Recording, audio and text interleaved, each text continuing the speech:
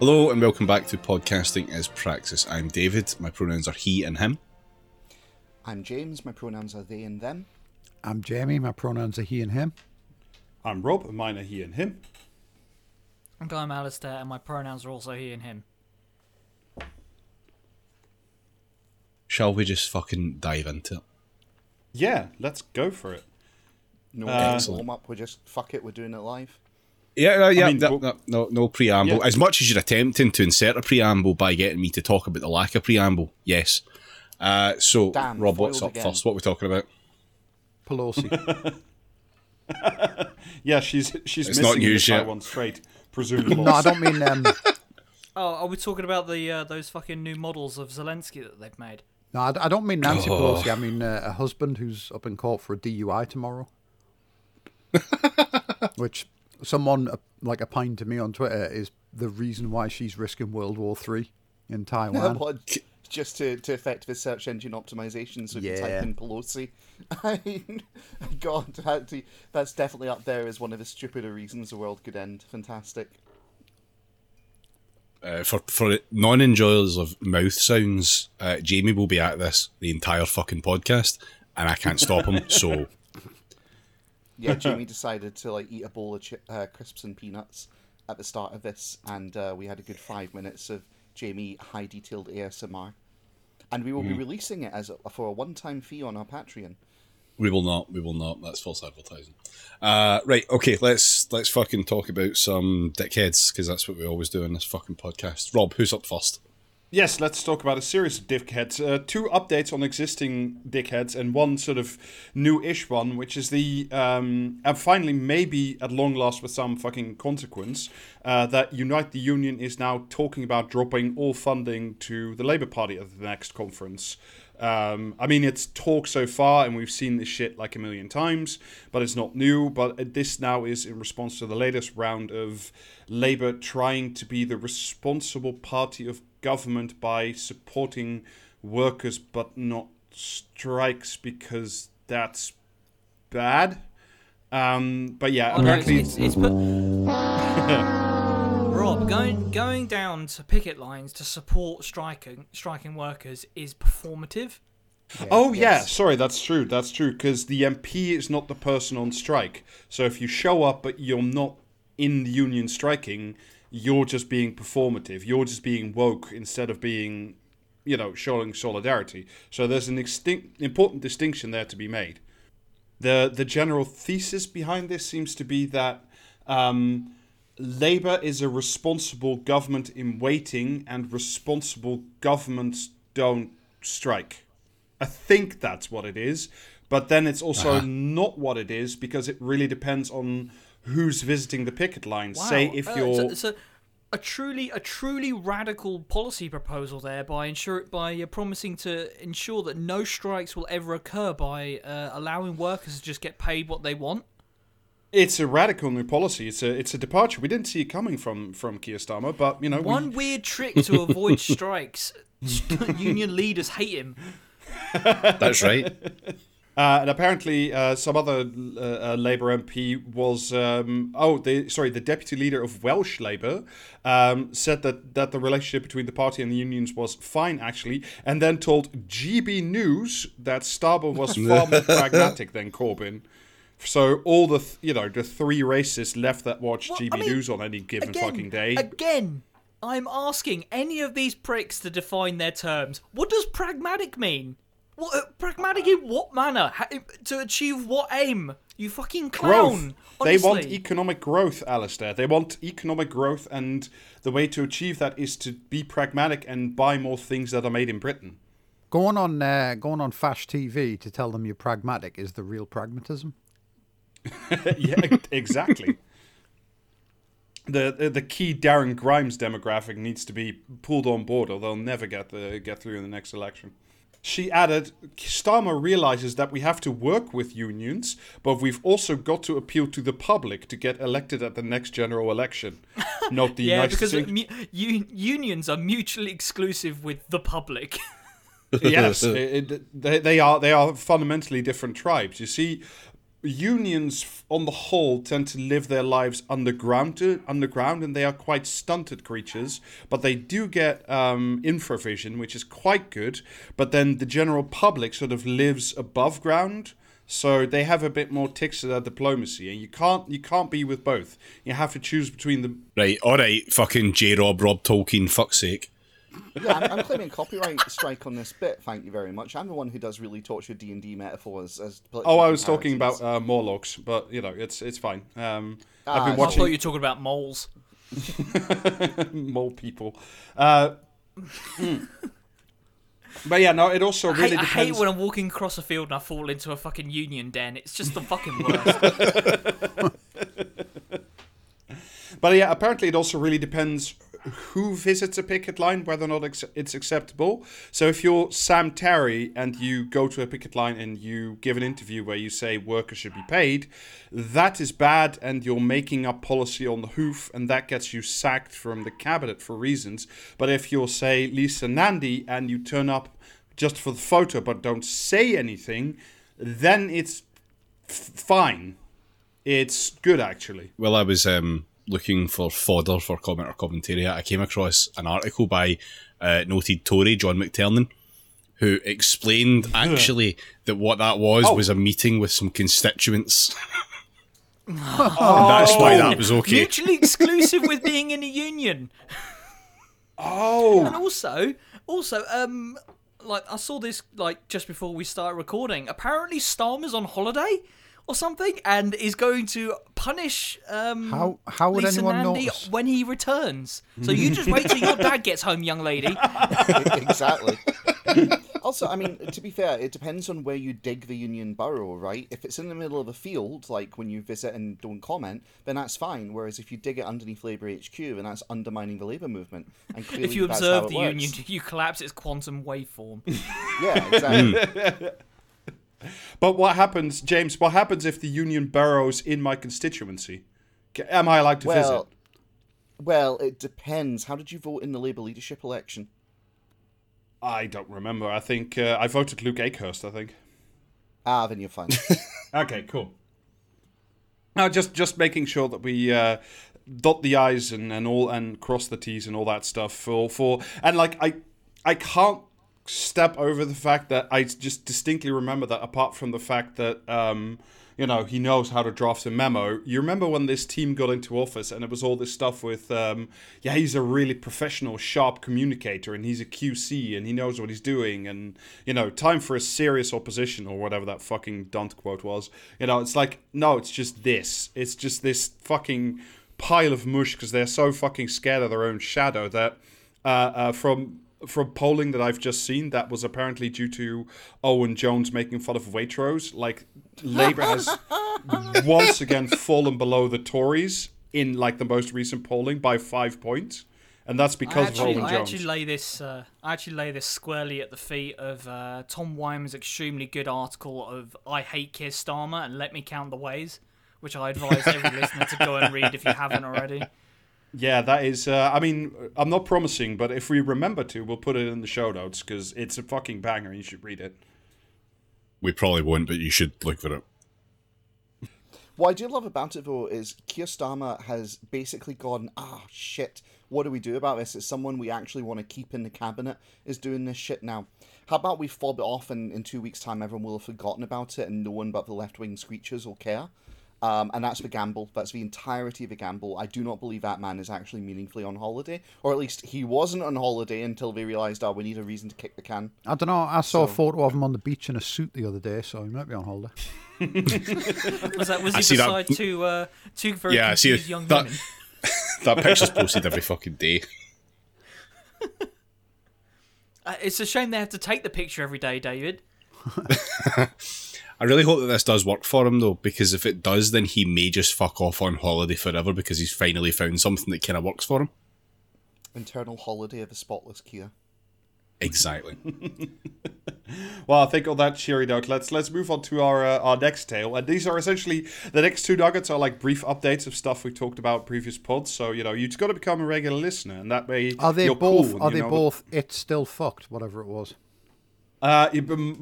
Basically, I wanted to give first a brief gamer update. We talked about Diablo Immortal and its The gamers, delicious... they're good now, I assume. Yes, exactly. And they are also rising up, especially when they've spent over $100,000 on the stupid fucking video game. So we talked about Diablo Immortal in episode 145 and its incredibly shit and superfluous loot box design, where, if you remember, you literally couldn't get to max super level unless you paid out like $50,000 or $100,000 on average to get there. So one insane streamer or a guy with a business model, so that's why I'm not naming them, has gone and done it, and they've spent more than $100,000 to purchase enough lottery tickets or crystals or whatever the fuck it was to get his one character to totally max level, totally max everything. So good on you. This is just like some guy has done this on purpose as like a business thing. It's not like I have a crippling gambling addiction and unfortunately it's Diablo. Right. Okay. No, that's fine. I just want to know whether or not it's good to laugh at this. He has won so hard that no one can challenge him. He has bought his way to godhood, and what lies before him? Nothing but a wasteland. Yes, exactly. Because his in-game ranking is now so high above literally everybody else in the entire game that the game refuses to rank him or like place him in the same sphere with anybody else because he's literally too powerful, effectively stranding the guy with the toppest of the top ranks all alone in a multiplayer games because he can't queue into anything and he can't play with other people. And this has been going on for 2 months. And Demon Hunter 420 wept for there were no lands left to conquer. Do you know what it is? In terms of nerds with like apparently super high paying jobs, gamers are so much worse than furries.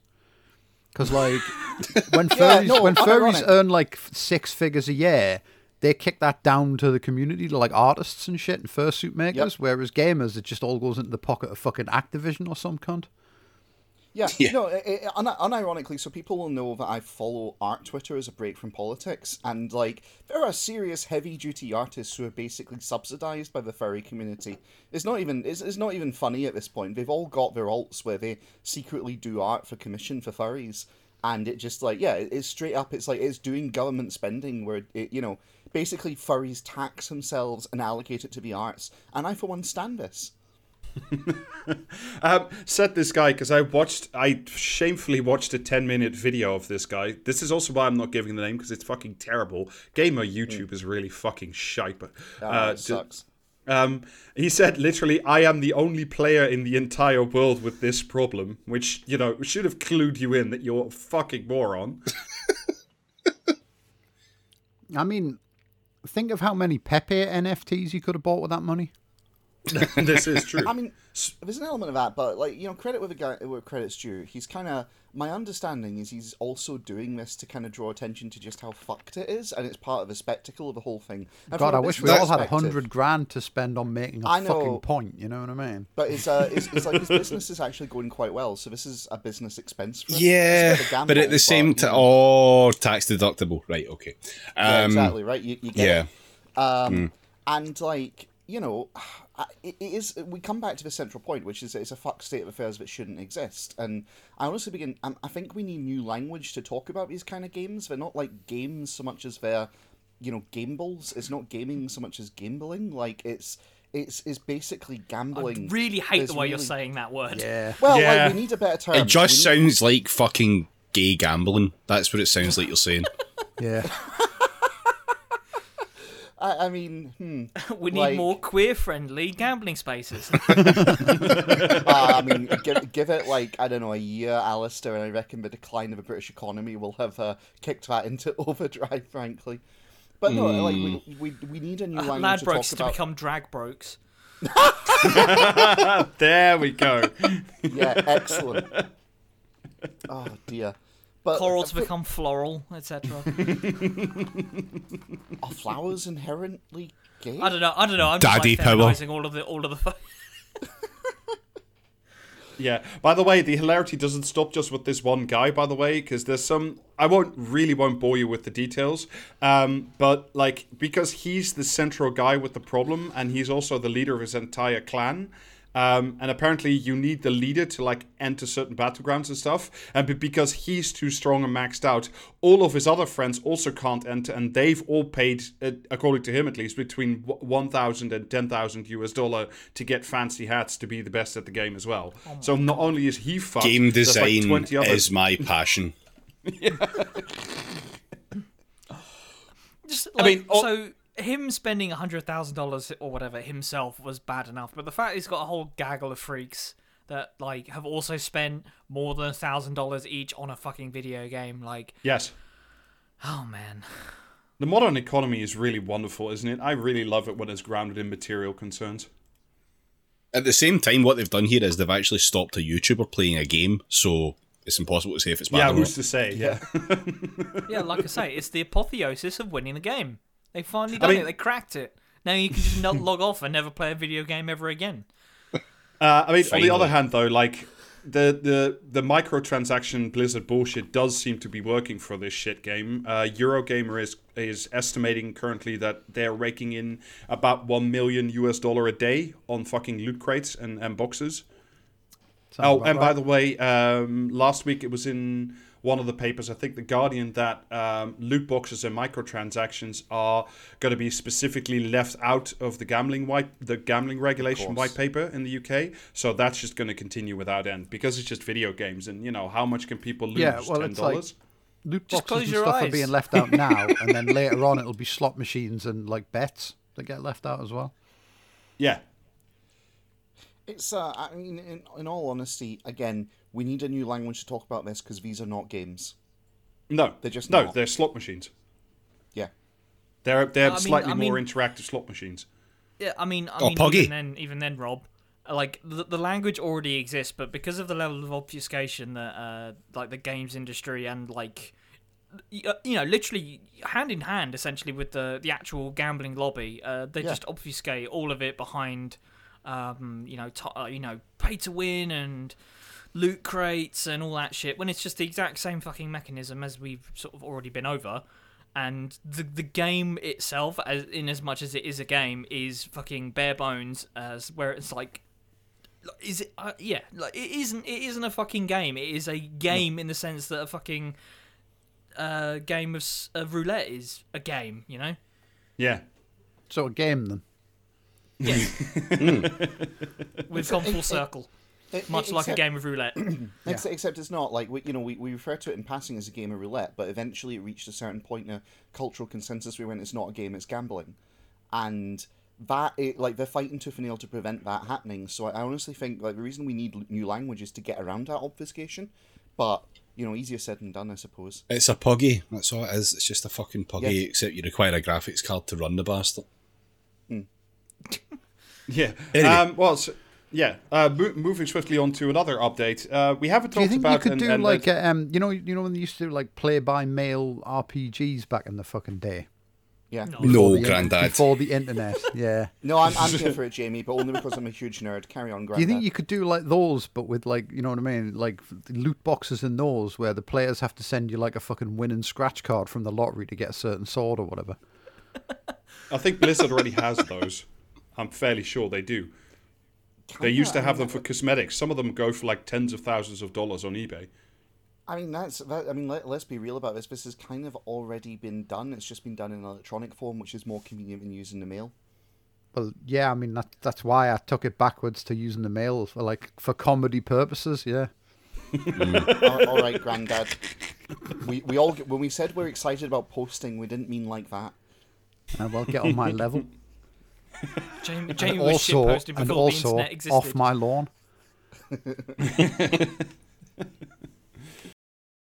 What evidence? There were no weapons in that cave. Libel. Zone was once a paradise. Your breed made a desert of it ages ago. Another callback I wanted to do is all the way back to episode 103, and where we talked about the UK gas industry, which we haven't done for a while to keep Jamie sane. But I wanted to talk this time about bulb energy. Remember when that was taken over by the government, because literally nobody could afford to buy it at a time when the customer liabilities and the gas prices were way too high. Obviously, we're not in a cycle anymore where gas prices are super high, so don't worry about it. So I have some really good news for everybody. Bulb is back on the market, so the private sector can perform its efficient magic, buy it up, clean it up, and then presumably your gas bills will be lower again. Why? Well, because it has to be, because the government's running it, but the government can't run anything. But why does anyone want to buy it? Why not just shunt the fucking customers over to some other bunch of pricks? Because it's still way too big, and there's not a lot of people that actually can absorb 1.6 million customers.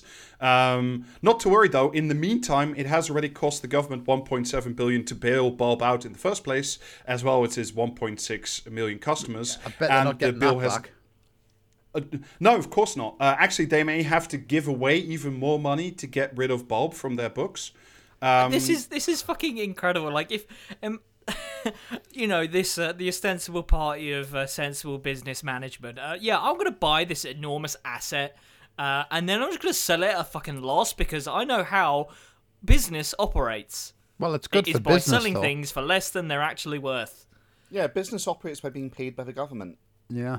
Well, I mean, government in this particular case has not been taking very good of business because while it was being managed through, I want to say Teneo or another consultancy office. So while they were being run by the government, they didn't hedge any of the energy prices, so they're just paying straight through the nose. Which has maybe cost like £1 billion extra because they didn't lock in prices far in advance enough because they just wanted to get rid of it. So they didn't do any of the normal company shit while it was in ownership. And it's, by the way, it also has been paying out 2 million quid every quarter in bonuses to keep important staff members around. Because they ran it so well that I clearly must assume that the people getting these quarterly bonuses... You say bonuses, I say bribe. Like... And also the CEO hasn't had to take a pay cut, even though his company exploded underneath him. He's still on 250k a year, by the way. But that's... I mean, it's effectively, right, this is annoying because obviously I'm affected by this because I went from Avro Energy to Bulb, and I've been getting emails from Octopus Energy throughout this, right? It has been being run by Octopus Energy, who've been running it kind of badly, not doing the hedging, etc. So there's a reason and incentive for them to get paid to take it properly. But in all practices, it's just a legal fiction. It's been Octopus Energy I've been running my energy this entire time, right? Yeah, but it's going to be No, technically the company Bulb has been in administration by the government, but the clients that it had have been shifted over to other energy companies. So you're not technically with Bulb anymore. You are just in general with Octopus. But don't worry, because of the magic and the efficiency of the private market, there was only one single bidder for Bulb. And it turned out to be Octopus Energy, because everybody else pulled out of the bidding process. So, you know, instead of like a multi-company fight where the government would get like a good price, Octopus, which, by the way, according to the Financial Times, has literally never turned a profit in its entire existence, now has sole reign because they're the only bidder left. So either the government will need to like chop up Bulb's former customer base and spread them around, or they need to give Octopus more incentives to take over the bankrupt company where people are still getting paid massive bonuses. I can't wait until this time next year when the government's running fucking Octopus. No, like, actually, I'm with you on this, Jamie. Do you know what I reckon's going on here? I think they basically had a big chat and they're like, listen, guys, we're not long for this world, so how about you let us get in line, and then when we go, one of yous can pick us up, and we'll just keep rolling it, essentially, and that way everyone gets paid and nobody goes to jail. And that's it. That's it. I mean, honestly, it's not beyond the realm of possibility. Yeah, so like there was a nice quote from in the FT from a person close to the sales process said, "This is a market that is a disaster, and this is a company that is a disaster within that market." So Bulb is a really great asset, and I'm really happy that everybody's, you know, literally everybody's chipping in for this, because if you remember, there's that rule that means that if the remaining standing energy companies absorb a losing company, they can turn off like the money that costs. They can put that on your personal account. So the price caps on energy are going to go, latest update was to 3,850 in January. And 164 quid of that is going to go from each and every one of you to Bulb Energy to clear that up. Thank you for your contributions. Right, well, I just want to remind everyone that the CEO in question has a right to privacy. Uncle Ted, is that you? Offgem does have like an answer for this, which is it's good to keep this stuff in mind. I can think of a few. Because they are Offgem taking going care door of. to door with a bat now, are they? No, it's well in a way they are, but they'll just be coming around to collect later. I mean, this is going to be fucking disappointing when you go, oh no, they are. That's setting everyone up for fucking crushing realism coming through here, isn't it? For people who are on meters or prepaid credit instead of a monthly invoice, because the bills are going to be so fucking high that you probably can't pay. So Offgem's answer to all this is to increase but more spread out consumer debt. So if you already have no money, don't worry. Offgem will just give you more credit to pay off on a longer term, which is good actually. Don't worry about it. It's fine. I mean, I can see you've skipped a few steps between Offgem does thing and man turns up at door with bat, but yeah, all right, I can follow the end result is exactly the same. I mean, you know, JB, I think you've also been having a wonderful time with British Gas as well. For the wrong reasons. Yeah, wrong house. British Gas, like whoever runs the IT for British Gas is robbing them fucking blind because like nothing ever works. They're absolutely fucking useless. Yeah. So simultaneously, critical support, but also fuck you. Yeah. I condemn your speech, but I defend your right to say it. But no, they like when they took us on, I told them I didn't want the meters to be like set as smart meters. I'd just give them readings because I didn't fucking trust them. And they just like turned the gas meter and then like later the electric meter to fucking smart meters. But like I sent them meter readings last week, and then 3 days later they sent me an email going, "It's time for meter readings." And when I went to put the fucking meter reading in for the Lecky, I couldn't because they were like, "It's a smart meter. You don't need to give us readings." And then I was like, "Okay, where's the bill?" And it just like fucking nothing. And then so I went on and I finally found that there's a thing on their website where you have to tell it how often you want the smart meter to like send in its fucking reading. And that none of the options were set. So I set one, saved it, and then still nothing happened. I went back the next day, it hadn't remembered what I'd saved it as. And I tried it again a couple of times and it just doesn't work. And so I rang them and I tried to give them a bill, let the reading over the automated system. And it just told me, "No, you're on a smart meter. You don't need to give us a bill, you silly sausage." Do you know what I mean? And so I had to fucking wait like 40 minutes to speak to some guy. And he was like, "Oh, have you tried I was like, "Yes. Yes, I've tried that and I've tried that. Can you just fix it?" And he couldn't fucking fix it either. So he just had to generate a bill on vibes in the end, which was great for everyone concerned. But yeah, they're just absolutely fucking like inept, like hilariously so. I just feel this has been the personal beef section of the podcast. David, don't be silly. We know that's the whole episode, like every episode. Yeah. Also, for the benefit of our listeners, if you can avoid getting a smart meter, do, because the real reason for smart meters is we let them do remote disconnections without having to send a guy round to do it. That's it. That's the whole point of smart meters. There you go. Also, at the risk of stating the obvious and comedy thing, but turns out smart readers aren't very smart. You know, it's that kind of comedy that you can expect every week on Mock the Week, or not anymore. Oh well. Anyway, good news for one octopus this week. Okay, what's up next? How come you could do that? Anyway, swiftly moving on. I failed nothing, that's why. Swiftly moving on from one sort of baseline necessity for human life to another. So for tonight, for the main story, I wanted to talk about as something I wanted to talk about for a while. I wanted to talk about the water companies. Pipes. Yes, it is about knackered pipes and millions of liters of lead. Poo running into. I want more of it in my water. Well, you're getting more in your water. Everybody's getting more in their water. Lead is still in many amounts of pipes in British homes. If your home is built before 1970, there's a strong chance you have lead pipes, and you may indeed be poisoning yourself and your children. That's not a joke. That's actually true. But we'll get to that. Yeah, well, that's what gives everyone the Blitz spirit. Yeah, it sounds terrible, but it is actually something that increases your citizenship level. It does. Like what's really funny about all of this is that it's not funny. It's literally true. You're describing Britain very, very clearly. Yeah.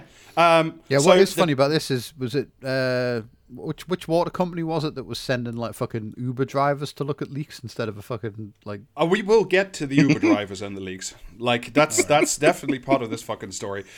So the reason that sort of set me off on this rabbit chase is last Sunday there was a piece on Sky News. I'll just give you a little bit of it. As energy costs soar, be prepared to pay more for water too, or else face shortages and queues for emergency supplies in the future, an infrastructure chief has warned. So it's on you to make things better. And remember that as I start to tell you about water companies. No, because I know, as a British person, that the army will simply do it. Well, actually, there will not be an emergency. The army will sort it. Fine, because Scottish water is still nationalised and doesn't have nearly the amount of problems as anything in England and Wales. No. So doesn't taste like shit either. So essentially, UK water infrastructure is so incredibly bad that if we don't improve things drastically and with many billions of pounds in the very near future, collecting water in bottles or large canisters from emergency supplies is really not something out of the question. Especially given that we're currently experiencing heat wave and Britain has never been this dry since 1976, and the water supplies are so low that there will definitely be reduced flow or even a chance of total cutoffs even in this October as we're speaking right now. No, I think you'll find, Rob, that what will actually happen is England will just take all of Scotland's water. I think that's the backup plan that I've heard floated in a few papers of that has been a plan for a long time. That was one of the sort of Boris mega construction projects. He was enamored for it for a while, that they would build giant pipes from Scotland and the Pennines all the way down to London to sort of abstract the water into the capital. It ended up not happening for, obvious engineering reasons, but that was a plan for a good long while there. It does sound extremely like Boris Johnson to be like, do you know what's a jolly good idea? Those aqueducts that the Romans had. Why don't we build one of those from Edinburgh or whatever? Yeah. Edinburgh's, it'll work perfectly fine because Edinburgh is more north, which means it's higher up, so it's just a big slope running down, right? Exactly. Yeah, the Edinburgh water slide. The Edinburgh water slide to London. Yeah. You get the Edinburgh water slide to London down, and then you get the Brexit railgun back up. Yeah, because you can float on the Edinburgh water slide like little Lilo and just make your way down. Yeah. If they aim the railgun at Loch Ness, then you land in water and you're fine. What's your preferred mode of public transport? Oh, lazy river. Yeah. The flume.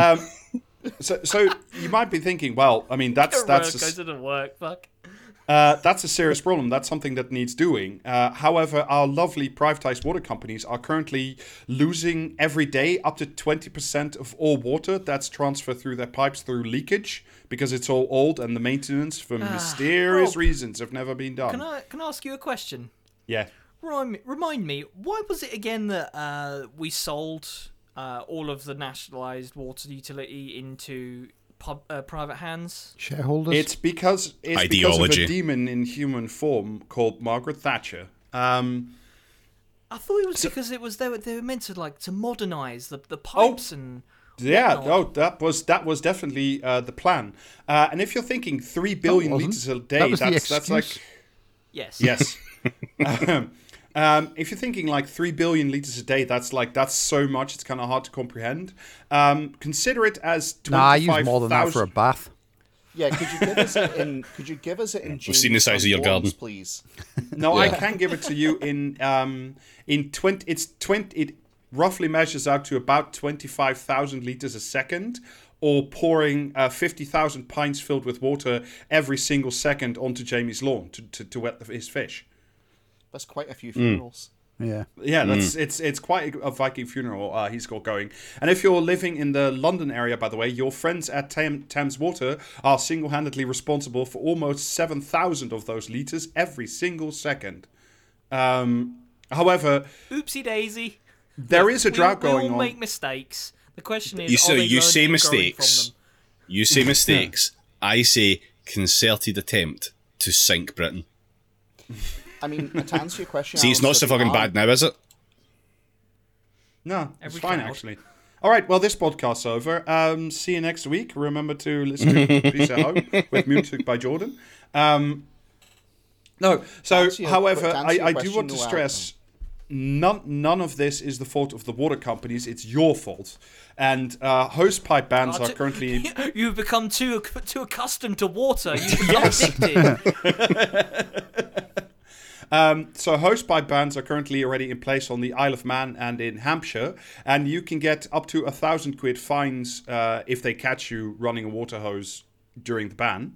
But if you'd like to complain about water mains bursting in your area or the massive fine you just got, good luck, because Ofwat, the regulator, noted in its latest reporting serious customer service failures at all water companies, all 10 of them. So don't worry about it. It's fine. You can't talk to anybody.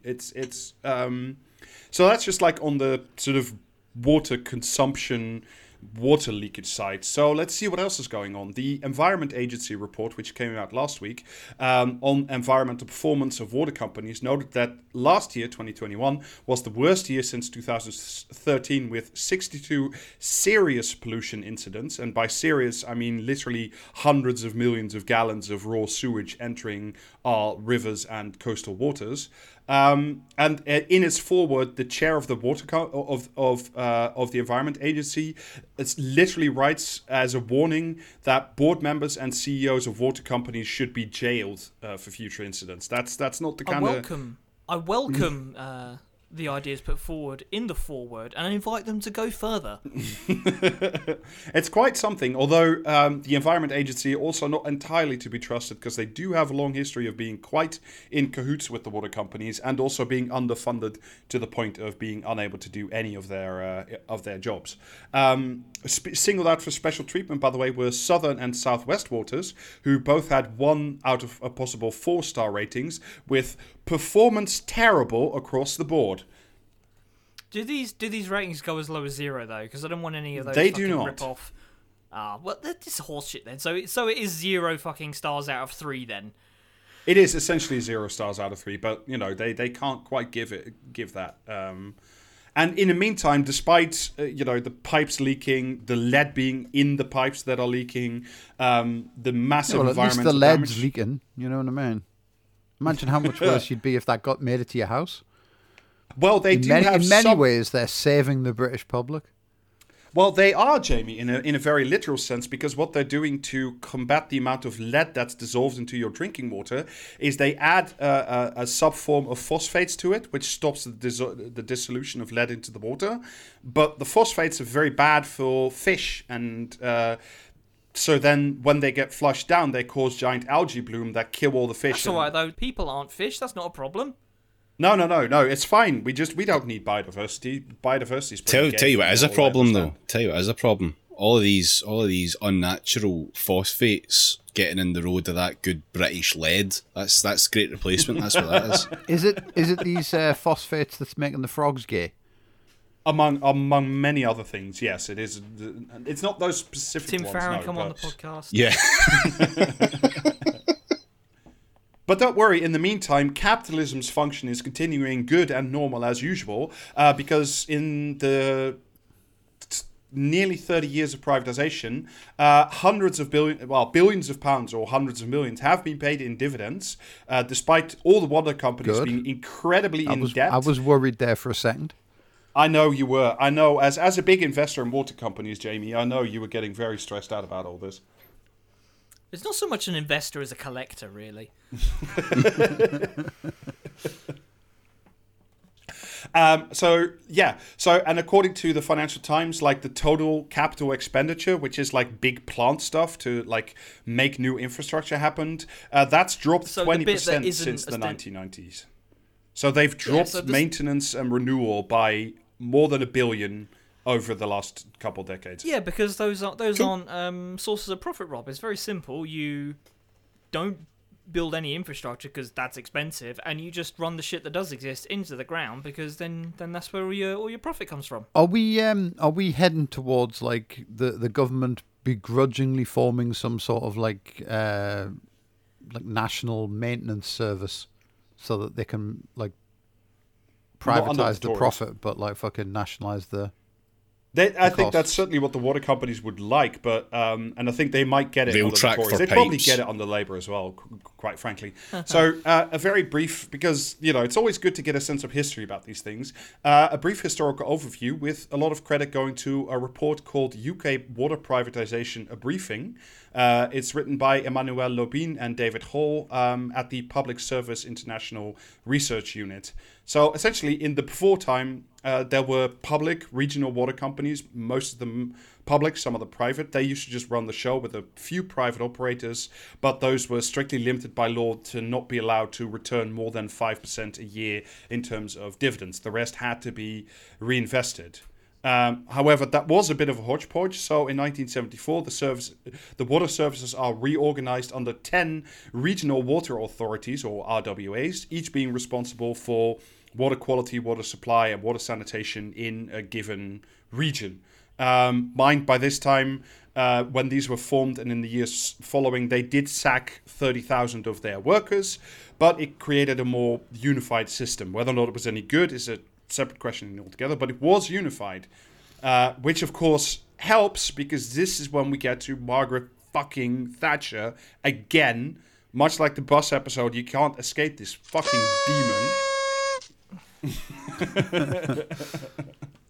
And she, of course, thought that these regional water authorities under public control shouldn't be under public control because the public sector is bad. So one of the first things she did before privatizing the whole thing is said you can't raise any more money in the form of debt as investment, because debt would be getting in the way of a better, more private future, because if you put the thing on the market with debt, it doesn't really work out that way. So in 19... it's so fun when it's like, oh yeah, that asset that you've got now, that doesn't count. But that debt, that's a very nasty word that we're going to have to talk about. Very much so. Well, not really talk about it, because one of her first actions before privatization was to make all the minutes and the attendance of the board meetings of the Regional Water Authority a secret, so the public couldn't know what was going on inside them anymore. That was in 83. And then in 1988, we get the Water Act, which turns the whole thing into a private shit show. And I say shit show because, of course, what was going to happen is what we have now. A very efficient private sector that has the ability to access the finance needed to do big investments to keep our water clean and safe in the future. And it would create competition, which would be better, because competition makes everything better. Animal spirits of the markets, all that, As with the fucking buses, as with the trains, as with electricity and gas, if you want to change your provider or the company that you're doing business with, you just get a different set of pipes piped into your house, or a different railway station built near where you live, or a different bus company set up. Though to be fair, you could literally do that yourself. Apparently, you could, yes. But I do say, competition in the private market, but so what happens is the 10 RWAs are turned into 10 different private water companies and are literally handed all their assets. Not only handed all their assets before they did this transfer to the stock market, the government wrote off all the debt previously held by the public authorities, and also gave them each about £150 million as a little treat, as startup capital. Oh, I'd love to have a little goodie bag which has in it 150 million quid, all my debts wiped away, and also a shitload of fucking assets. Cool. They also got one more present, which is even more amazing. The government gave each 10 of them a 25-year concession in their region and protection against any form of competition. So we didn't so much create healthy market competition as 10 literal regional monopolies, inscribed by law to last 25 years. And when's that up? Is it finished already? It was up in 2013.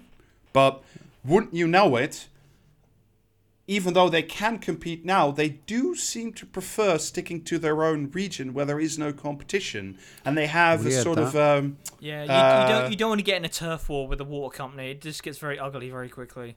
Exactly. It's lots of flick knives and people clicking fingers and dance moves. It's very dangerous out there. Very 1950s of you, Roman. So not only did they have all their debts wiped up, given a literal monopoly and 150 million each in a goodie bag, the Thatcher government then proceeded to sell them about 20% under market value in terms of the price asked for the shares when they came on the market. It's just good business sense. Yeah, and they also got an exemption from paying taxes on any profits they made. Oh, for fuck's sake! Yeah. Just and one more thing. Yeah. President Deal strikes again. Now, I mean, look, it was really hard for them because their profits only rose 150% in the first decade. So, you know, you need that kind of support to keep going. So apart from having now these 10 privatized entities, plus some others that were private before, there are now 3 separate regulators. There's the Drinking Water Inspectorate, drinking water quality. There's the Rivers Authority, which is now part of the Environment Agency, which looks after the environmental parts. And there's Ofmoist. Yes. Which, much like Ofgem, where it concerns energy prices, Ofwat is by statute responsible for making, for setting the prices, what the water companies can charge people, and how much they should invest. However, Ofwat has one further mandate, which I really didn't know about. They also are by statute responsible for making sure water companies are profitable. That is their mandate. They must ensure that water companies turn a profit to their investors at all times under all scenarios. Which came in handy 2 years ago when 4 of them sued Ofwat because they thought they weren't making enough money and the competition authority agreed with them. Oh, for fuck's sake. Real, I mean, like, and then... Oh, there's another boy with a nicer fucking, I don't know, like, console. Okay, little Timmy, you can have your own, and this one's got all the bells and whistles on it. You promise to go to school tomorrow or invest in new sewage plants? No. To everyone's shock, I'll think about it. So, of course, to everybody's shock and surprise, the first decade after privatisation saw a 46% rise in average water bills in England and Wales, but no significant increase in quality. It's weird how that happens. That normally never happens in case when shit gets privatized. They also did incredible shenanigans, like in their budgets for the year going forward, they would promise a lot of infrastructure spending to Ofwat, and then they would yank that promised investment at the very last moment because there was a clause written in that said, if you can't invest what you were promised, you can now count that not invested money as profit. So they would just say, well, we're going to invest a lot. And then in December 30, they would say, oh, actually, we decided not to. Can we give that money to our shareholders? And then Ofwat said, yeah, that's fine. That's sub-clause, whatever it is. Well, if you think about it, the real infrastructure of the business is the shareholders, so... Exactly. And who are the shareholders, you ask? Well, they're pensioners and, you know, normal people like you and me who have their money tied up in the stock pensioners. They also pulled some amazing other shenanigans. This is from the report I cited at the start. Yorkshire Water was expecting to avoid a 50 million expenditure on sewage treatment because the Conservative government promised to redefine coastal waters near the city of Hull as sea, where untreated sewage could be dumped freely, instead of as an estuary where the sewage would have to be treated. So by simply saying, no, that's sea, you can dump all the raw sewage you like.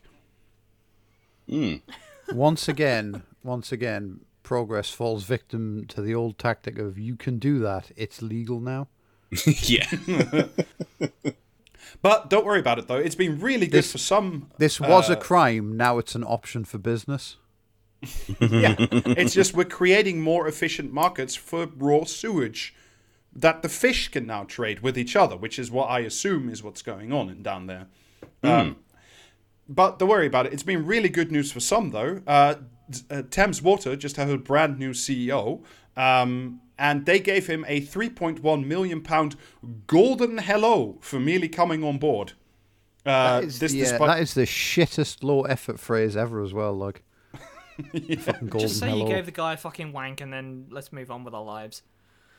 He, by the way, is joined by current Severn Trent Water CEO Liv Garfield, earning $4 million. Peter Simpson, CEO of Anglian, more than $1 million last year. And from what I've seen in my research, I don't think there's a single water company CEO that is under £1 million a year in pure salary, so excluding bonuses, perks, and other shit like that. So don't worry about it. Some people are doing very, very well out of all this. Not the water companies, though. They are increasingly sinking in a giant mire of debt, about which much more later. But first, let's talk a little bit about the actual water infrastructure and the leakage that we talked about a little bit earlier. So the following bits of like the rest of the story, a lot of this work has been done by Gil Plimmer at the Financial Times, who is a journalist. He works a lot on infrastructure issues in the UK. So thanks a lot for, like, I read, I don't know, Christ knows how much of her work. So thank you very much for that. This is a story from last week. Let me just read you a little bit. This is the introduction. The tap water in Ben Archer's apartment in the Herne Hill neighbourhood of South London flows through toxic lead pipes, increasing the risk of brain damage to his children and prompting him to pay for bottled drinking water. Tests carried out by the local authority this year revealed that more than half the 96 flats on the privately owned estate in Lambeth had lead levels in drinking water above the legally permitted 10 micrograms per litre, and 60 are at risk of receiving water above the safe levels for lead in drinking water. So he's not alone. This is not like an isolated example. Millions of UK homes still have genuine lead pipes, some of them from the Victorian era. And that's because even though lead pipes have been forbidden in new home construction since the 1970s, they are prevalent, according to Ofwat, in homes built before then. The Financial Times estimates that could be up to 25 million homes. And if you're wondering, well, that's the just wait though. Just wait though until like they start, like, you know, they say that for climate to help with climate change, all new homes can be built with like paper pipes or some shit. They are not far removed from that. One of the things that how Barratt Homes and other developers are currently very angry about is that they have to, when they build new sites, that they're not just allowed to dump their building waste into like the local streams. So they're trying to get that regulation changed. And if you're wondering, well, who's bury it under the houses? No one will ever find it there. So if you're wondering, well, who's responsible for the literal lead in your water? Well, the mains, so the main lines, they are the responsibility of the water companies, but the bit between the mains and the tap is shared between the water company and the property owner. So in most cases, that would be your landlord, who is, of course, incredibly incentivized to do a very expensive excavation underneath your building and get the lead out of your pipes. So, which means, by the way, that lead pipes are usually only replaced when there's like major renovations of the entire apartment block or council house or wherever you live. It's from before the 1970s, or when the owner specifically asks for an official measuring of lead content in the water. It's not done by the water companies or your landlord. You have to specifically ask for it, and I think you also have to pay for it. So if you think like there's something really wrong with your kids and the water tastes funny and you don't have the money to get it tested, then you're stuck. And, you know, buy more plastic bottles of water, which is also good for everybody. And as I mentioned, you know, one of the ways that the water companies are fixing this is, instead of replacing pipes and doing actual investment, is they're just using that type of phosphate that ends up killing all the biodiversity downstream when your water ends up as sewage in the oceans, essentially. Remember, by the way, capital expenditure, so investment from water companies for pipes and replacement and real plant work, was slashed 20% since the 1990s. As I mentioned before, just like a number to keep in mind as you're wondering literally why your actual children have brain damage. It is always so much fun when we go through the essentially like the reality of what privatization has done to whatever natural monopoly it is we're talking about of the week, and just how when you actually lay it out all in front of you, just how completely fucking insane the entire endeavor has been from start to finish, and absolutely ludicrous that any person who considers, you know, the public to be something that matters as opposed to private shareholders and their share prices, just the idea that anyone could oppose nationalising fucking utilities, like the fact that it means that we would actually be able to maybe build some fucking infrastructure in this fucking country for once, rather than just, you know, taxing not even taxing, extracting rents from the rot. It's fucking incredible. I mean, seriously, while I was doing this, and also when we were talking about the buses a couple of weeks ago, this is the shit that drives me. It drives me completely insane. I don't understand how anything is allowed to function like this in whatever it is, the 9th richest economy or some of the wealthiest. It's like this shit is fixable. You can't have these fucking private energy companies or private water companies or private bus companies in the middle just draining the life out of the fucking society that is.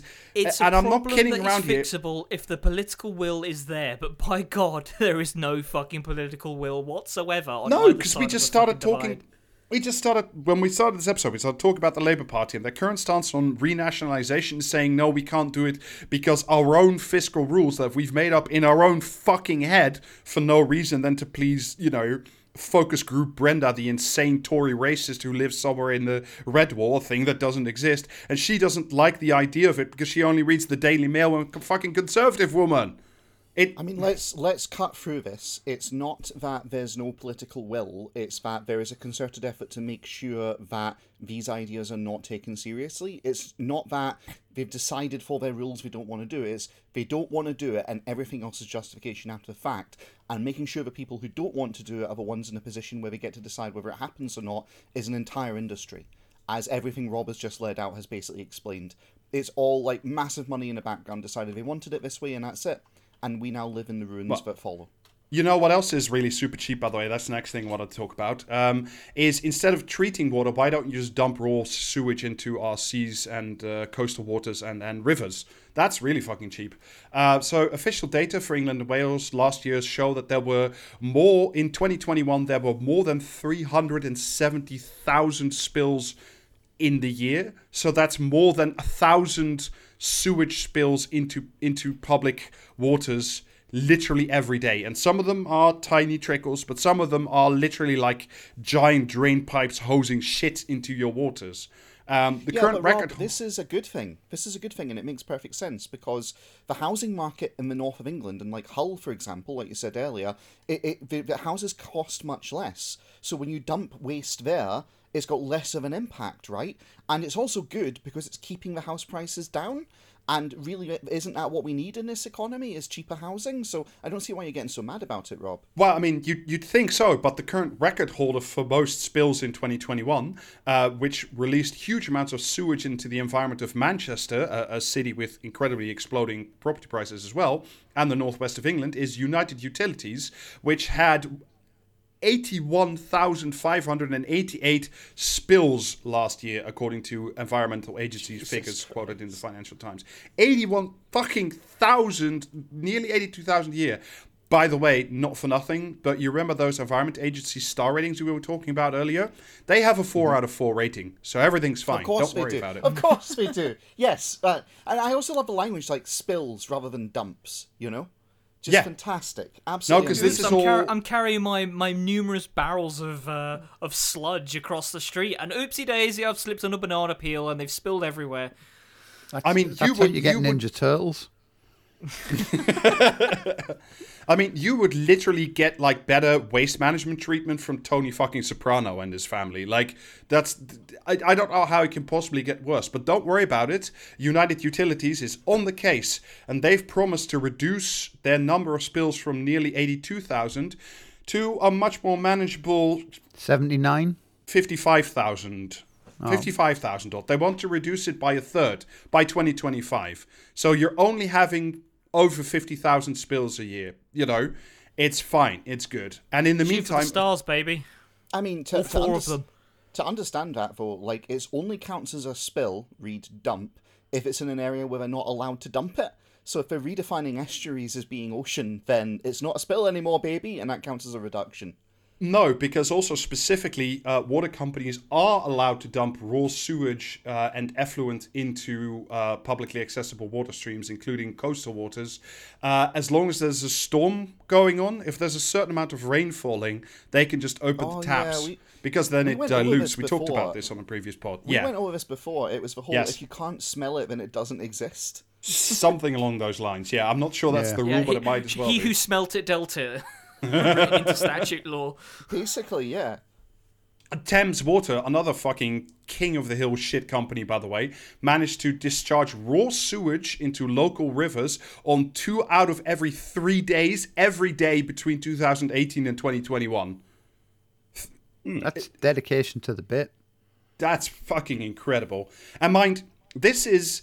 We don't actually know how much spills and raw sewage in local water streams is happening, because the Environment Agency is totally reliant on water companies self-reporting. Their mandate so multiply it by a factor of 3 then, probably. I mean, you should according to, I can't fully remember the numbers, so I'm a bit iffy on being too specific, but I think it's about, the Environment Agency estimate is that all spills and stuff like that is underreported by a factor of about 20%. So you need to add a lot more on top of this, actually. And mind, by the way, when I say the word spill, the Environment Agency counts a spill as like a small pipe that bursts and that is fixed in literally under a day, or a gigantic dam-breaking event that leaks raw sewage into your river for multiple days. That is one spill. So it's all one thing. It's so fucking rigged. Like it's just fucking beyond words how insane all of this is. It's kind of like, Margaret Thatcher comes along and she's like, right, we're going to make society privatised for, the benefit of private interest. And what's the first thing they decide to do? What's the fundamental basis of civilization? Making sure the shit isn't around to make people sick. So they just start with that. It's like, it's really grim. I've actually held it as defence of the nation. So if you're asking, well, what does tend to happen when the company starts self-reporting instead of doing the actual work? This is again from the Financial Times. Southern Water was fined 90 million. This is what we discussed. I couldn't remember which pod it is, but this is the bit we discussed a couple or many pods ago now. Was fined a record 90 million for pollution in 2021. Ofwat had already found that Subwater had manipulated water samples and deliberately misreported data for 7 years until 2017 to avoid financial penalties. The company also used tankers to shift wastewater from problematic sites to better sites to avoid submitting poor readings to the Environment Agency. So they were just gaming the self-installed sensors they had to do, which is fucking incredible. But it's weird because, Jamie, you mentioned this more at the top. They did actually find a way to do better monitoring and check up on leaks. In 2019, the BBC reported that Severn Trent Water had found a really good way of getting monitors out on the cheap. They literally sent Uber and taxi drivers out to take pictures of leaks, so an engineer sitting at home or in a control room somewhere could look at it at their pleasure. They literally sent fucking taxi drivers and Uber drivers out. So the whole idea of you keep your experts in a central location and then you get them the information and then if need be they follow up in person. I'm not adverse to that, but the implementation leaves a lot to be desired. I mean, look, this is just the efficiency of the free market and you're just jealous, James. But I mean, if you think about it for even more than a second, that's incredibly dangerous for the poor drivers as well. Imagine you're not sent to a broken water pipe somewhere in a residential area, but in a big industrial neighborhood, and fuck knows what that water contains. That could be incredibly personally dangerous if you're not a trained person who knows what they're looking at and looking for. What if it's full of the slime from Ghostbusters 2? Well, I think that can only lead to good results. That or turtles, as you mentioned previously. So all of this adds up to, again, according to the Financial Times, only 16% of all UK and coastal waterways and rivers meet minimum EU standards for cleanliness, because the water companies, as mentioned, they really like dumping out untreated sewage and stormwater and just not reporting it when they are doing it illegally. And of course, we now exited the year. And that's why we left. Exactly, because we couldn't handle this overbearing regulatory state anymore. By the way, mind you, it's not always that good, because there have been cases of local people trying to get the data out of the environment agencies and having to go through a 20-year legal battle to get the numbers out of the environment agency and the water companies. So the EA is not necessarily the good guys in this story, but they are good also... Lord, what is happening on those coastlines? The Northern Lights? Yeah. The Aurora Borealis. However, so in the UK in general, there are about 15,000 storm overflow pipes that just literally exit in rivers and coastal waters that are used to just dump raw sewage out. And there's the citizens group called Windrush Against Sewage Pollution, or WASP. They noted that about 95%... The good kind of WASP. The good kind of WASP. They noted about 95% of all illegal spills, so the ones that don't happen during storm hours, are just literally not reported by the water companies to the environment agencies, even though they should be doing that. I mean, of course they're not, but you know. So multiply whatever value of spills or leaks or whatever, multiply that by a factor of 20. Factor 20, or at least add between 20 and 50% on top of it. At least, maybe more. Christ knows. I honestly think it's going to be 3 times, because there's been other industries that have self-reporting requirements, and consistently insurers get only report about a third of the incidents they're meant to. So, but I wouldn't be surprised if it's higher, frankly, because we are on a uniquely normal island. I mean, unfortunately, look, I don't want to be a uniquely normally shitty island. I don't want to be only the bearer of bad news. Like there is some good news. Our government regulatory bodies, you know, the ones that, again, Labour says we don't want to nationalise, we want to rely more on our regulators to do good things. So Ofwat is here to save the day. They recently suggested, politely but not enforced, that water companies start linking executive pay to performance. Something, by the way, that doesn't exist yet. That's not enforced by any kind of mandate, because otherwise you wouldn't get the very successful people on board. So you need to have this fucking insanity as well. Also, according to if you want to keep your high-paid executives, give them a golden taser or some shit. Also, the number of court actions by the environmental agency have been falling literally year on year, every year for the last couple of years. And basically, the Environment Agency, again, they are drastically underfunded, so it's not entirely their fault, but they only do something and get into regulatory mode when there's big public pressure and campaigns, as we've seen in the last 2 years. We've seen a few of them. That's when the Environment Agency do something. They react essentially to public pressure campaigns. They don't do their job because either they don't want to or because they physically cannot do it. So I mean, I do relate to that. Right. So anyway, the government also has a bold new stance. They are also really on the case. So see if you can follow the qualifiers in this little sentence. The government's new stance is they are demanding a cut of discharge into bathing waters during swimming season by 70%, but only by 2035. Wow. They also have said that they want to reduce total discharges, essentially legal and illegal, by 40% by 2040 and by 80% by 2050. And that's beyond the remit of any existing current government, so you might as well read never. Because that would never fucking to be fair, exist. That's actually quite a clever idea, because by the time we hit 2050, those will be actually at sea, those outlets. So, they've won there. All of this, of course, fixing any of this would require a really significant amount of investment in all aspects of water management.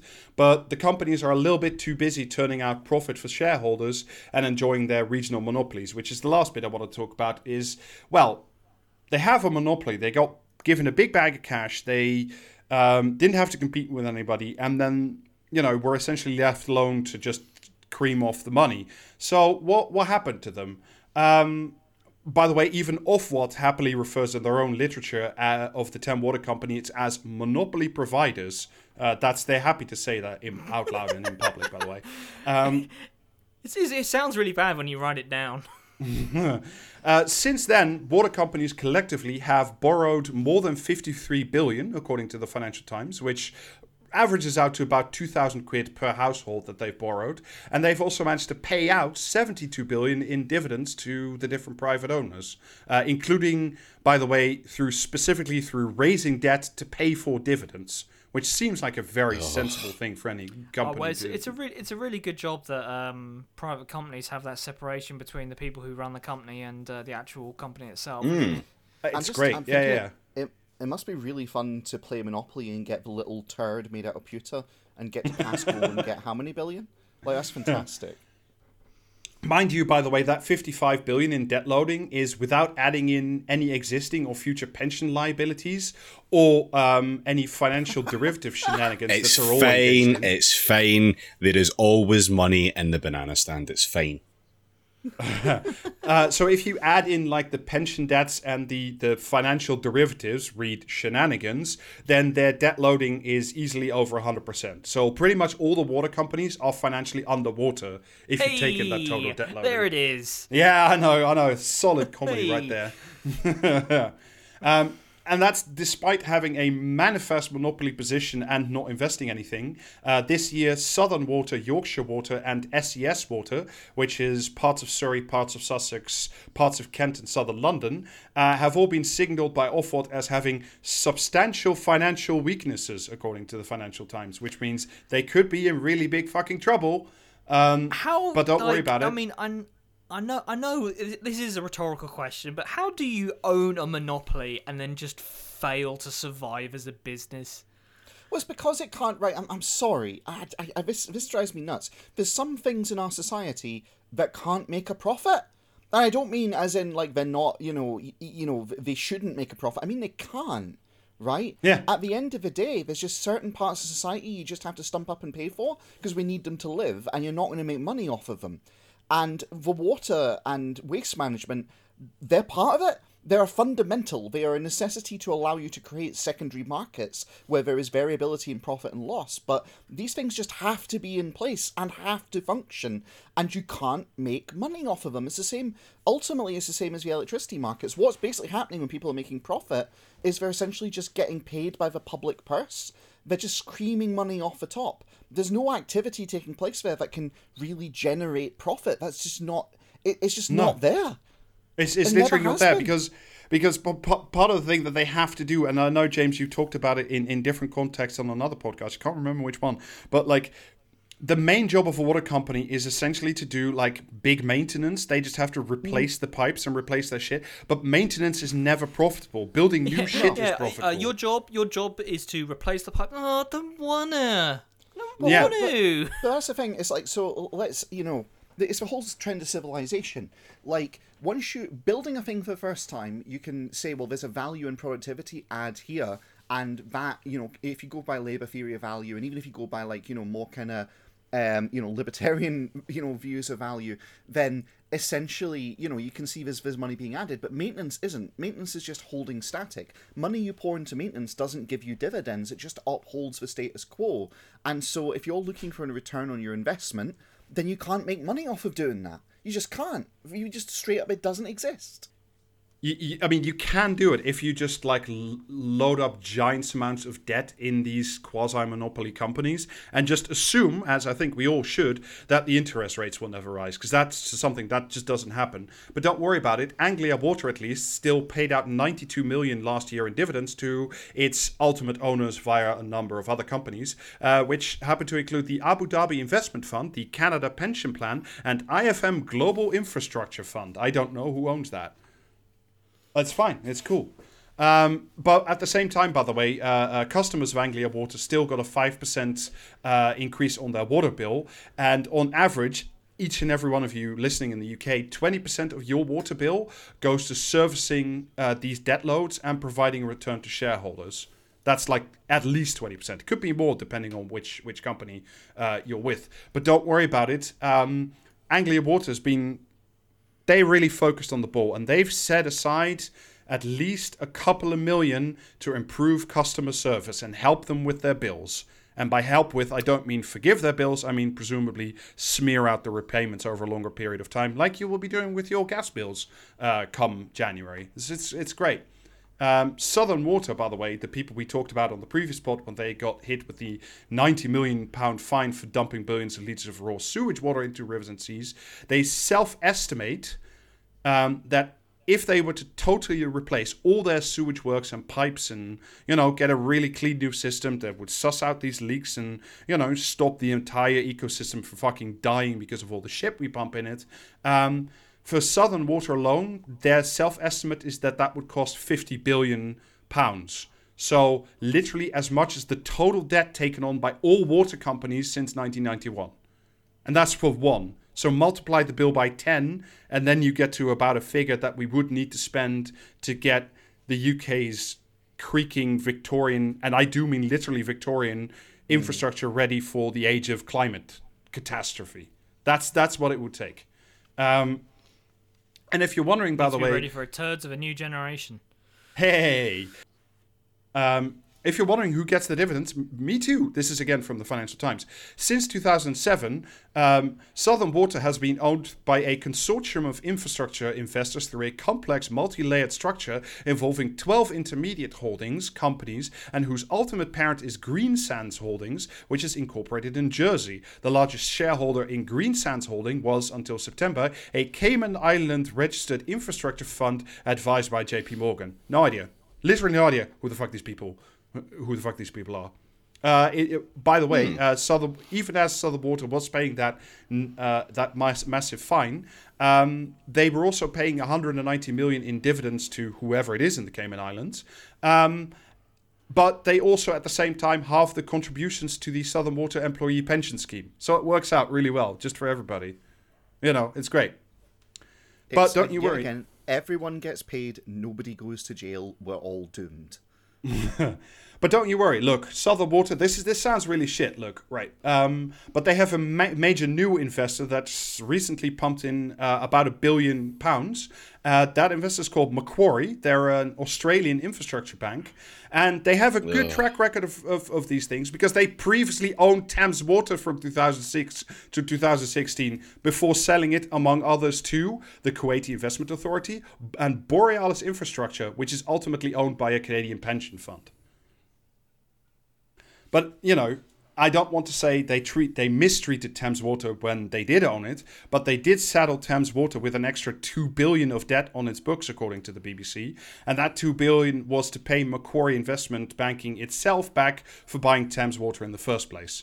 So they bought Thames Water with debt, if this seems familiar, then loaded that debt on the company books, and then walked away with, new water.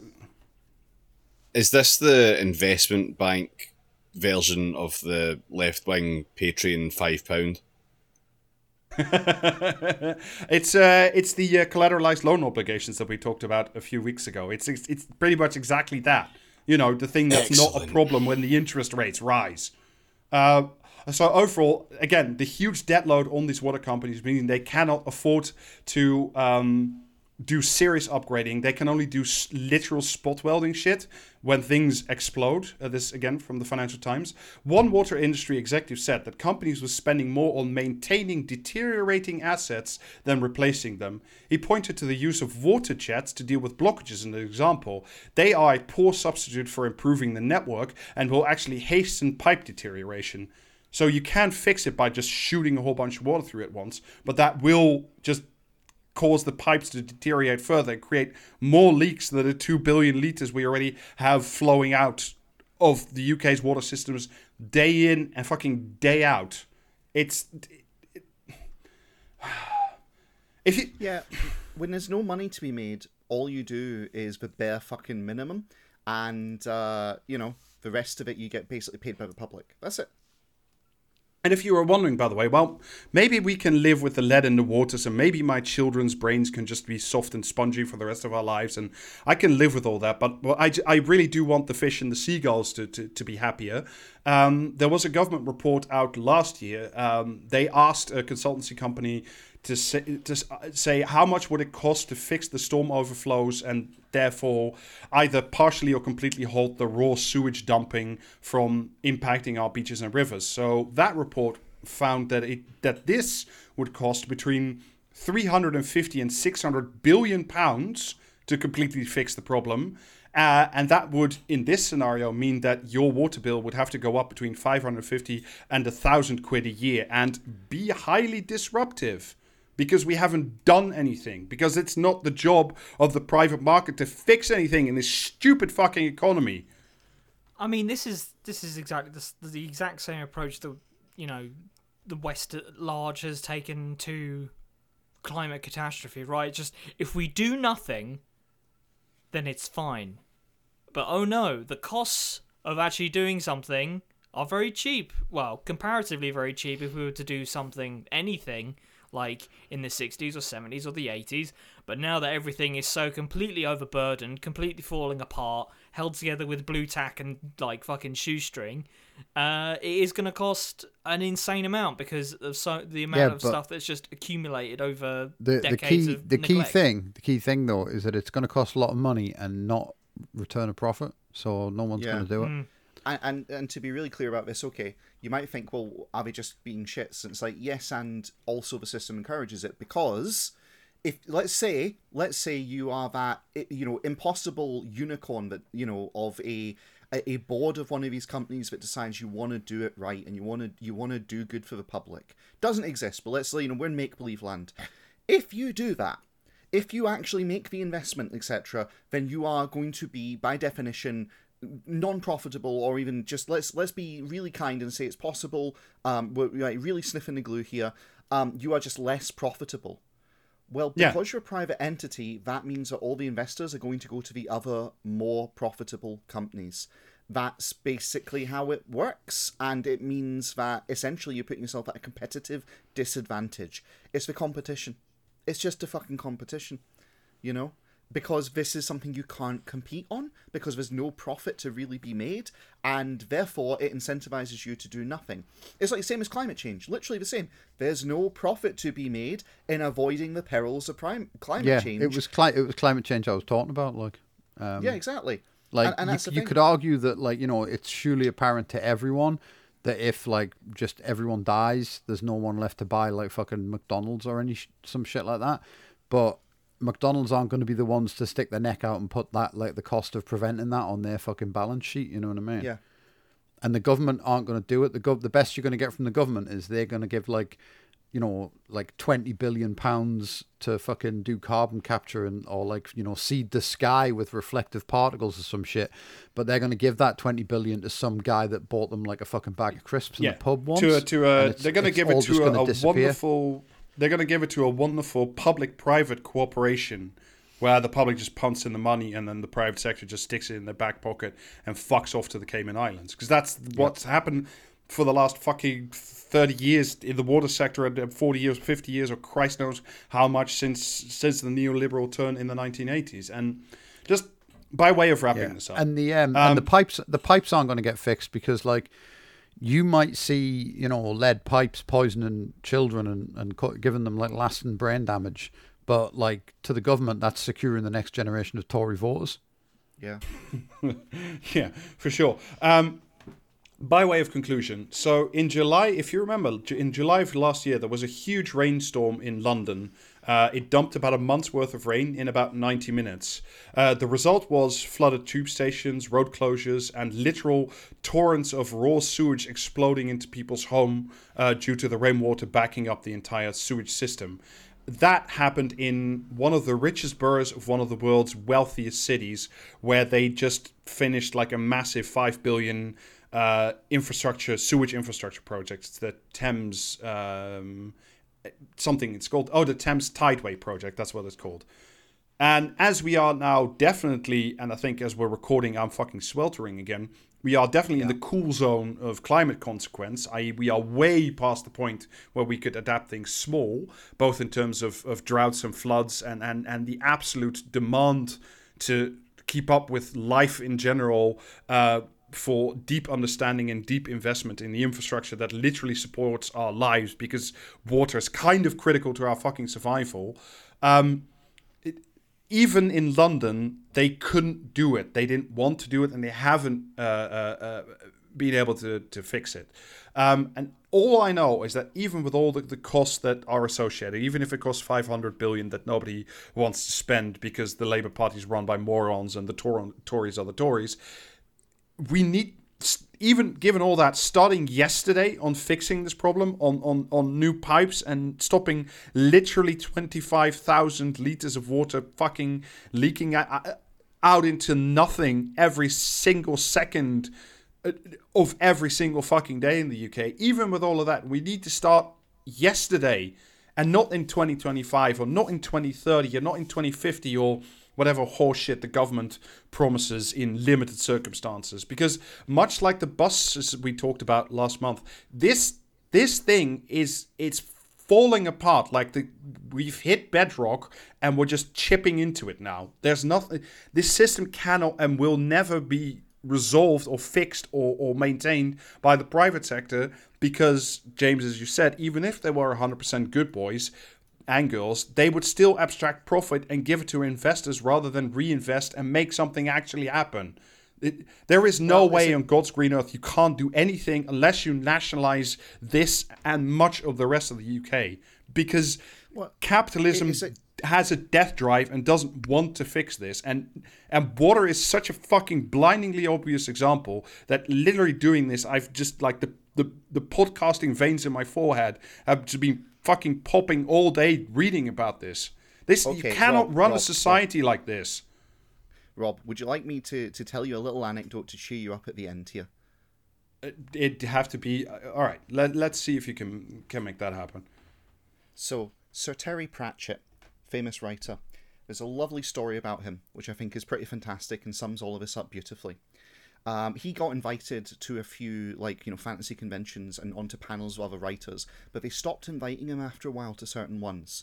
And the reason is because of this. He got invited to a panel, and he sits down, and there's 6 authors on the stage, and someone put their hand up in the audience, and they're asking questions, and they asked, so, when you come to designing a fantasy city, what are the steps you go through? And so we start with the first author, and Terry Pratchett's right at the end. And the first author's like, well, I think about language, and I think about how language is really shaped by the aesthetics of culture, etc. Then the second one says, yes, that's good. And I also think about the physical beauty of where they'll be living, and I think about the themes that are inherent in the text. And so they go through all of them until they get to the very end. And Terry Pratchett kind of, coughs and goes, well, first thing you have to consider when building a city is how does fresh water get in and how does the shit go out? And that was pretty much it. He never got invited back again because he showed all the rest of them up. And, there is a reason that in his most famous work, it's built around a big fucking river which is polluted to fuck called the Yank. So, it's the sort of thing which is fundamentally important, but no one wants to talk about it. And, thus goes our society. Yeah. And hence this podcast episode. Almost, I think, David, or do you want to cut it here? Yes. No. We'll do this. It's fairly quick. So, as a little treat, seeing as we were too hot to record the other week, we'll go a bit longer. And I have an article. Oh no. It's a short one. I haven't seen this, by the way. It's a rare time where I have no idea what the fuck's going on. This is like the time you sprung Sinan on us. I wasn't emotionally prepared for this. By God, is that Jordan's music? When does gratitude demand a gratuity? What? Yes. I'm gonna. Please don't look up who wrote it. Please don't look up who wrote this. I want to keep that a surprise for the end. How should kindness be rewarded? Is it truly its own reward, or is it our duty to see that a good turn done to us by a total stranger has its payback somewhat earlier and somewhere more convenient than in heaven? It's tricky. It's really tricky. So, I was in a Nisa local in West Wales a few days ago for a few bits and bobs. Bottled water for my children because the tap water tastes of pencils. Sliced white bread, Panda Cola, Findus crispy pancakes, is this Giles Corran? Super strength cider, and Badger ham, because that is what they sell in a Nisa local. What? When I got to the till and realised that I had Giles Corran. When I got to the till and realised that I had left my wallet at the property that I had rented deliberately to inflate the Welsh housing market and put local families in hostels. I had my phone with me, but my Apple Pay is linked to my Amex because I have literally no idea how to change it to my far more useful bank debit card, and nowhere west of Bristol takes Amex. In fact, if they even get wind of the fact that you have an Amex card, they burn you to death inside a giant wicker accountant. I apologised to the This is guy. either Giles Corran or it's Jeremy Clarkson. I apologised to the guy on the till and asked if he could please put my groceries aside while I drove back to the house I was renting, specifically in order that he should never be able to afford the property in his hometown to get my wallet. But then a lovely Pembrokeshire accent just behind me said, "How much is it, love? I can pay for those and you can just pay me back online." "It's £13.74, I said to a lady of about my age wearing a red t-shirt and a big smile. "Are you sure?" "Of course, dear, you're on holiday. You don't want to go herring around in this heat. Here, Barry, put it on my card. I write down my details and you do it whenever." And so she did. She's a local cleaner, working mostly in the rentals that are supposedly tearing her community apart, and just obviously a very good person, as all Welsh people are. Which is why I married into them and come here on holiday every year. So I felt a bit bad tearing up her bank beats in the car and cackling at the tidy con that I had pulled. Not really. I paid her immediately and was about to round it up to 50 quid as a thank you because that seemed like the right thing to do when I realised that it might be a bit condescending. It might embarrass her. I didn't want her to think that I thought she had helped me out with any hope of advantage or that I had made a mistake, but I want something good to happen to her. Can I send her something a bit later as I have her details? What about at Christmas? And if 50 quid, then why not 100? Why not 1,000? If she randomly does a favour for a stranger who turns out to be rich, should the story not end with that kind woman getting some big reward that makes her week or makes her Christmas? Or am I just being smug and narcissistic and vile? Yes. Tell me what to do. No, writing this article was when you were being smug and vile and narcissistic. Yes. Maybe this woman paid for your groceries because she just wanted you to get out of the shop because your enormous head was knocking over all the displays. Well, that was an article by the former BBC employee Giles Corran. Yeah. Womp. Get it fucking up, Off you. to spend, in his own words, off to spend more time with his second daughter. Oh, dear. And we can leave that in because that is what he said in response to this. Yeah, we can. Yeah. Any inference happens in your heads. Fuck him. He's just lost his job with the BBC. They let him go from some fucking hotel fronting show. Like he stay in the fanciest hotels in the fucking world, and they kept him around for so long, and then they got shot of him. And there was a big piece in the Daily Mail that very seriously linked that happening and all of the shit that he said about Dawn Foster after she died. What? Yes. So this is a deeply funny fucking end to that little bit of his career. Yeah, This better be the first domino in a long series of them as his career. The best part of that was that that the BBC said they're looking for someone who's the opposite of Giles to replace him. Yes. Get it up you. So I just thought I would end that on a little article where Giles Corran once again tells on himself. Giles Corran, Dawn Foster forever. Exactly. And so we can say that. Fuck and him. on that note, I think we can stop it. We can definitely stop there. Thank you for listening. We will have another bonus episode out this month. You can get that on the Patreon, which is patreon.com/praxiscast. You can get merch. We have t-shirts and vests for some reason. That's praxiscast.tmail.com. Yeah, get your hottest summer on record t-shirts now. Yes. Yeah. Or get them sleeveless. Yeah. No, buy them with Suns sleeves. out, guns out. Hide your shame. Yeah. You buy that t-shirt, hottest summer on record, and you're good for years. You'll get to use it every year. Yeah, it's true. Oh wow, I've just got that. And also it'll be increasingly appropriate as it shows a water-free hellscape with a skeleton on it, which, as I'm sure by the end of now, you will rejoice in being part of because you're all English. Yep. Describing the visual medium again. Could we get some of his t-shirts that change colour in the heat and just calibrate them for comedy temperatures? That sounds a lot like work. Yes. Yeah. Yeah, Jamie, why don't you design a shirt What do you think this is? Like Tomorrow's World? Podcasting is Practice introduces the Always Online t-shirt. Brian Cox, come on the pod. A great actor. Fuck this fucking edit, man. We also have streams. Streams are happening when and how often? Thursdays. Usually We're 8 nearly o'clock till done 10. with the fucking Vikings, and to celebrate, we might be playing a different Viking game afterwards. Fucking hell. To be confirmed. Yeah, can we claim that as a work expense? James. I mean, depends. Like, you know, we'd have to decide as a collective and compare the incomings to the outgoings, and sure. Your call is important to us. On the subject of things which are nearly done, though, this Friday, the 5th of August, I will hopefully be finishing Elden Ring. Incredible. Hooray. The last person in the world to finish. James Elden can Ring. finally get Elden married. Yeah, get the world record slowest playthrough. Yeah. Any percent slow Yes. run. Okay, on that note, let's fuck off, and you two should Aye. fuck off and enjoy whatever it is you're doing.